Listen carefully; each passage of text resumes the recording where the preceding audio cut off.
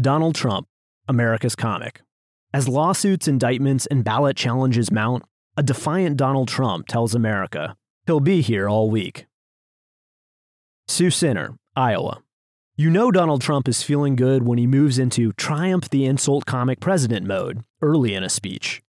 In Iowa Friday, 10 days before Americans officially start voting for the man, Trump was a violin short of Henny Youngman. He had everything working. On Nikki Haley, bird brain, does not have what it takes. She's a globalist. She loves the globe.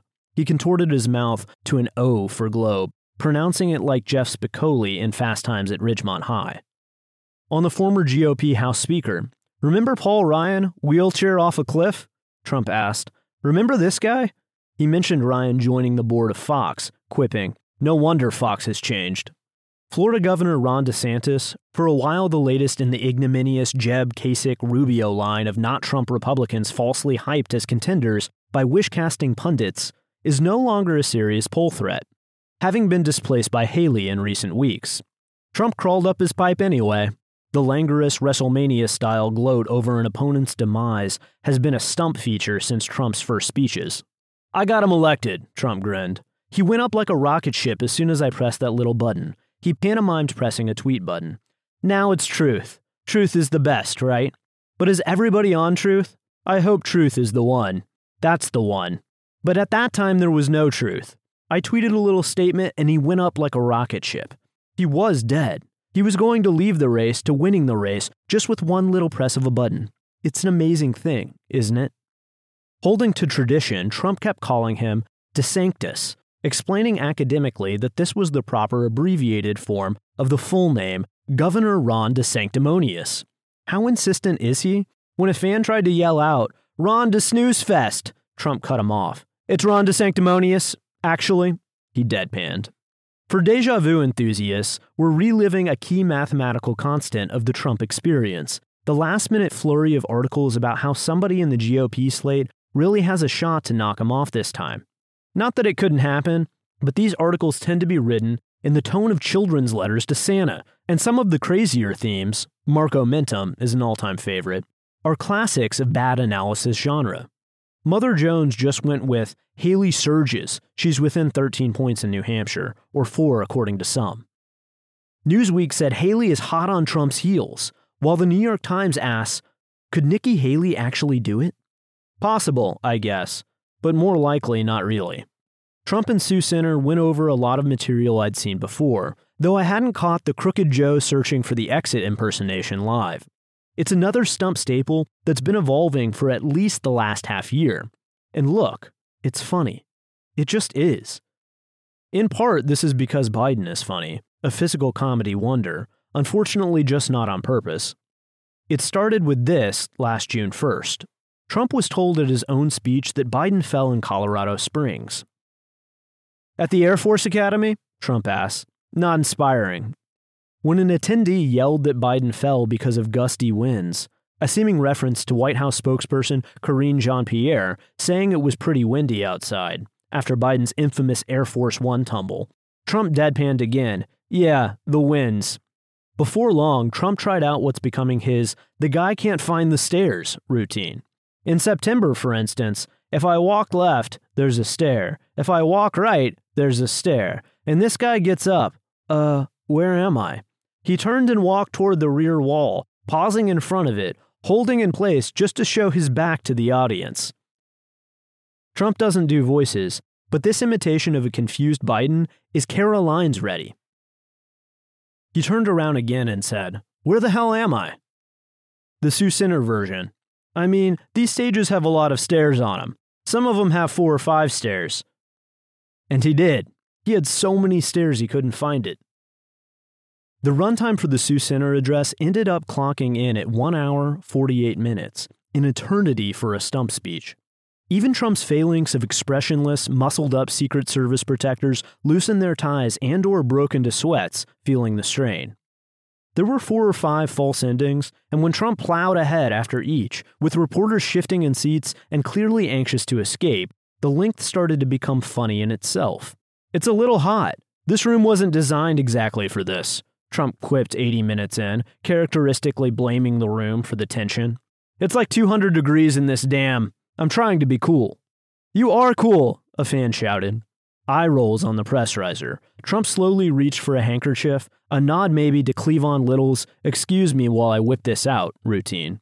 "I'm just going to do this a little bit," he said, dabbing his face. As time wore on, he took on a strong late-stage Lenny Bruce vibe. The only thing missing were fistfuls of papers from his court case.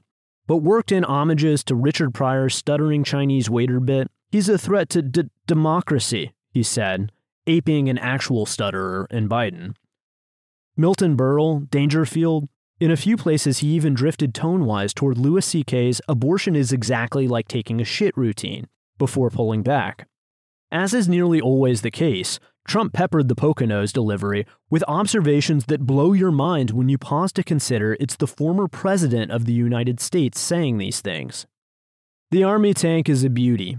They want to be environmentally friendly as we go in and blast the crap out of some nation," he said, in another standard.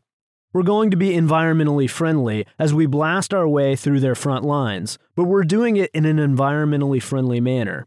How crazy are we?" Listening to this stuff is like watching a pope throw open the Vatican door with his balls hanging out. The brain screams to laugh at the situation, but everyone pretends it's not funny. In a related note, Trump went after the fake news media 5 or 6 times. "Is there anybody in this room that's not going to vote for Trump?" he asked at one point, before quickly interjecting, "Don't raise your hand. It could be dangerous. They're going to say, 'He incited an insurrection,'" pointing at us now. "These stupid bastards. He incited an insurrection."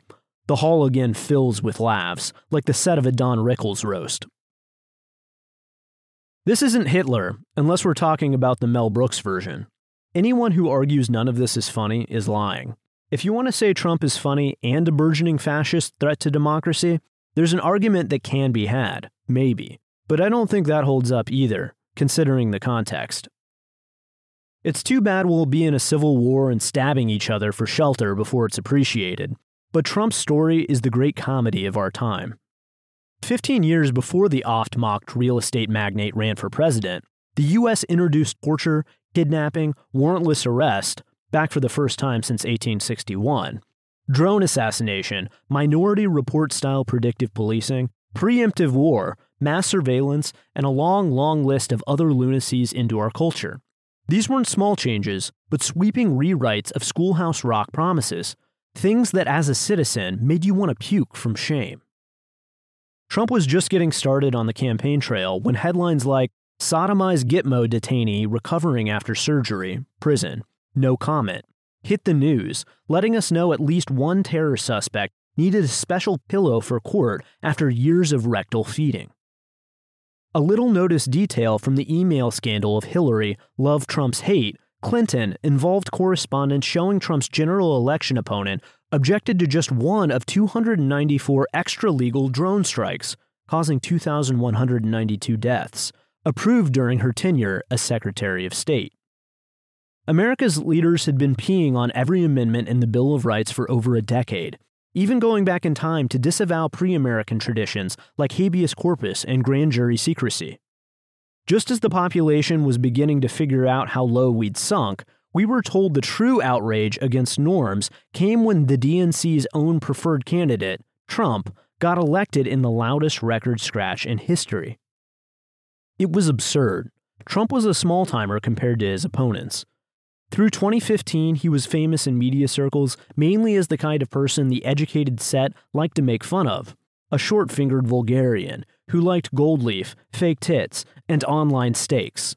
If Barack Obama was the avatar of upper-class probity, a lean multiracial scholar fawned over by the Nobel Committee, Trump was the opposite, an artery-clogged casino boss with bankruptcies and a comb-over. His sales ideas were very hit and miss, but unfortunately for politicians, running for president was the biggest of his hits. Trump's merchant scent followed a clear whiff of opportunity emanating from the corrupt campaign process. He charged into the race with the assurance of a man rushing up the decks of the Queen Mary, clutching antibiotics to sell to aristocrats with the clap.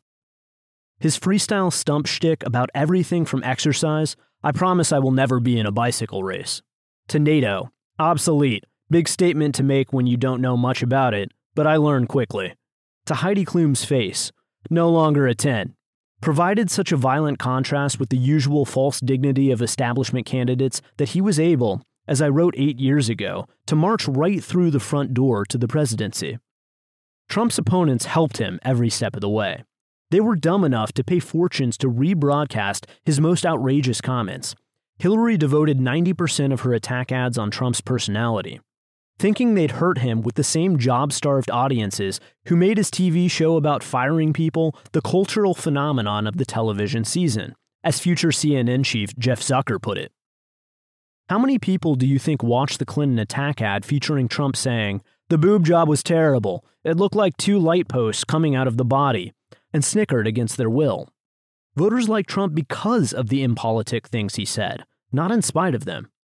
His campaign slogan might as well have been, "A schmuck, but at least I admit it," something lost on Democratic opponents who ran attack ads on the manufacture of Trump merch in China when the Clintons' own embrace of NAFTA was the death knell for American domestic manufacturing.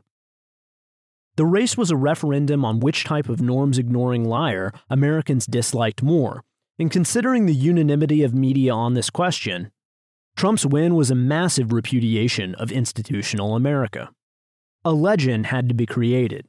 In order to avoid the shame of admitting that the mighty American system had been felled by an ad-libbing Dice Man act with a Twitter account, Trump had to be transformed in media reports into more than just a barnstorming braggart with Portis Hyde. He had to represent a grand, operatic evil to whom a loss could be pitched as somehow not the crushing embarrassment it was. The incredible propaganda line settled on was that Trump, maybe the most famously indiscreet celebrity America ever saw, had for decades been a Soviet sleeper agent, plotting to undermine the rules-based international order with vice-lipped co-conspirator Vladimir Putin. The charges elevated Trump. Instead of being just a crass businessman whose grip on the lowest common denominator vaulted him to power, he became the accused, a martyr whose gross-out comedy act would now never run out of material, so long as opponents kept pumping out false or exaggerated charges. He could fill every speech with Jimmy Vollmer style, "Have you seen this? Have you heard this?" riffs about, for instance, Hillary Clinton's charges that Tulsi Gabbard and Jill Stein were Russian assets. "I don't know Stein and I don't know Tulsi," Trump quipped in Las Vegas in early 2020. "The only thing I know is they're not agents. These people are crazy." The hammering of Trump as a supervillain and existential threat, as opposed to just a colorful if ordinary politician with exploitable flaws. Even Iowa State Senator Jeff Taylor, in introducing Trump and Sue Sinner, noted Donald Trump is a flawed human being, was for years a clear net plus for him, politically. Then the Capitol riots came, and it looked like Trump finally vindicated press paranoia. But the state of Colorado before this past Christmas saved him again by unveiling a plan to prevent Trump from canceling elections by canceling elections. Once again, Democrats turned the race into a referendum on their behavior, not his, and gifted him the mother of all stump routines. Have you heard about this Colorado thing? Did you hear about this? Conventional wisdom says Trump will clean up in Iowa because of massive payouts he's directed toward the state, in the form of agricultural subsidies. Trump himself seems to think this, bringing up ethanol seemingly every 5 minutes. "I always say, how the hell do I lose Iowa? I got the farmers of this country $28 billion, he cracked, imploring the crowd to remember. "I was for all your things. I was for your ethanol. Ron DeSanctimonious," Trump said, "will take your ethanol, despite his recent conversion on the issue. So will Nikki Haley, recently praised for adopting a biofuels vision." In the bone-chilling line of Trump supporters waiting to get into the event, at best a few people shrugged when asked about Trump's tariffs, which Joe Biden is moving toward keeping, Axios just reported. Issue politicians always seem at least a little secondary at Trump events, compared to nihilistic anger and the emotional payoff of horrifying the right people with a Trump victory. A typical comment might come from someone not even mentioning Trump per se, but some other issue. "What California does gets pushed on the Midwest, and we're like, no, we don't want your crap." says Rachel Vandestoe, 42, covered in head to toe in winter gear, only people showing. And us pig farmers are like, no, that's not happening. Vandestoe was referring to Proposition 12, a rule proposed by the state of California dictating imports of pork, eggs, and veal must meet certain housing requirements. As Humane Society President Kitty Block said last year, "We won't stop fighting until the pork industry ends its cruel, reckless practice of confining mother pigs in cages so small they can't even turn around." Obviously, these guys are city people, says Vandestoe. They don't know that a sow is going to lay on our piglets and kill them. That's why we have them in farrowing crates. For what it's worth, there is allegedly an exception for nursing sows, but one can imagine how the idea of Californian exercise requirements for pigs and chickens goes over in a line of shivering Iowans. "The eggs taste the same," says one woman in line, shaking her head. "They like their lean bacon, I suppose," quipped Dan Willinga, in line next to Vandestoe. Dan says he became a Trump supporter when the economy in the area improved after the 2016 election. "We were able to breathe instead of working almost paycheck to paycheck sometimes." A conversation about why that might be got bogged down, so I asked about Maine and Colorado. "It's a joke," he said. "I don't believe for a minute that he'll be kicked off of the ballot. It's unconstitutional down to its core." A young woman named Kayla Oldenkamp wondered at the politics of the move. "I think it's ridiculous," she said. "I think Democrats have their base, and it's so crazy and loud that they think they're going to keep winning people over that way, and it's just not working. They know it's stupid." Others in line were just furious, referencing not just decisions involving Trump, but the Secret Service issue with Robert F. Kennedy, the trouble Marianne Williamson and Dean Phillips have had getting on ballots in certain primaries, and other issues. "If they can choose who can be on the ballot, who can't?" one woman said. "What's the point of us voting?" "There's no point," a man named David chimed in. "Might as well take that right away as well." I've attended probably 30 Trump speeches across various stages of the last 9 years of his political career.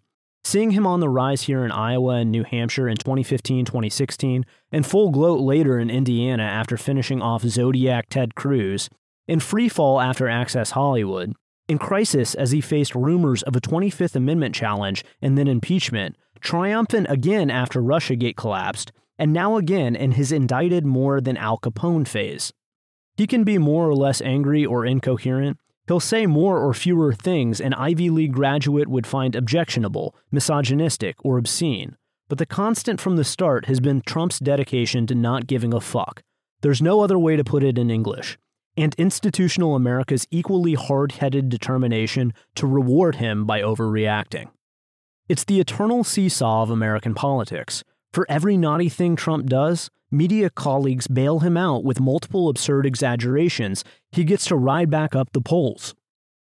Trump's political career looked over 3 years ago this week, plunging to a 34% approval rating after the Capitol riots, while Joe Biden entered office above 50%. Now, after 10 million criminal indictments, some clearly politicized, as well as innumerable civil actions, including a Ku Klux Klan axe suit, and most recently, challenges to his ballot status in Colorado and Maine, the two men poll-wise are reprising trading places. This would have seemed impossible even a year ago. Now he's the clear frontrunner if the next election is decided by votes instead of courts. Of course, a big if. Trump and his opponents probably share responsibility for turning American politics into a joke, but only one of the two parties is trying to tell us it's not funny. And "that's not funny" is a losing political slogan. Next, Weston, Washington, multiple candidates in New Hampshire. Thanks for listening to the audio version of this article. For more, visit racket.news.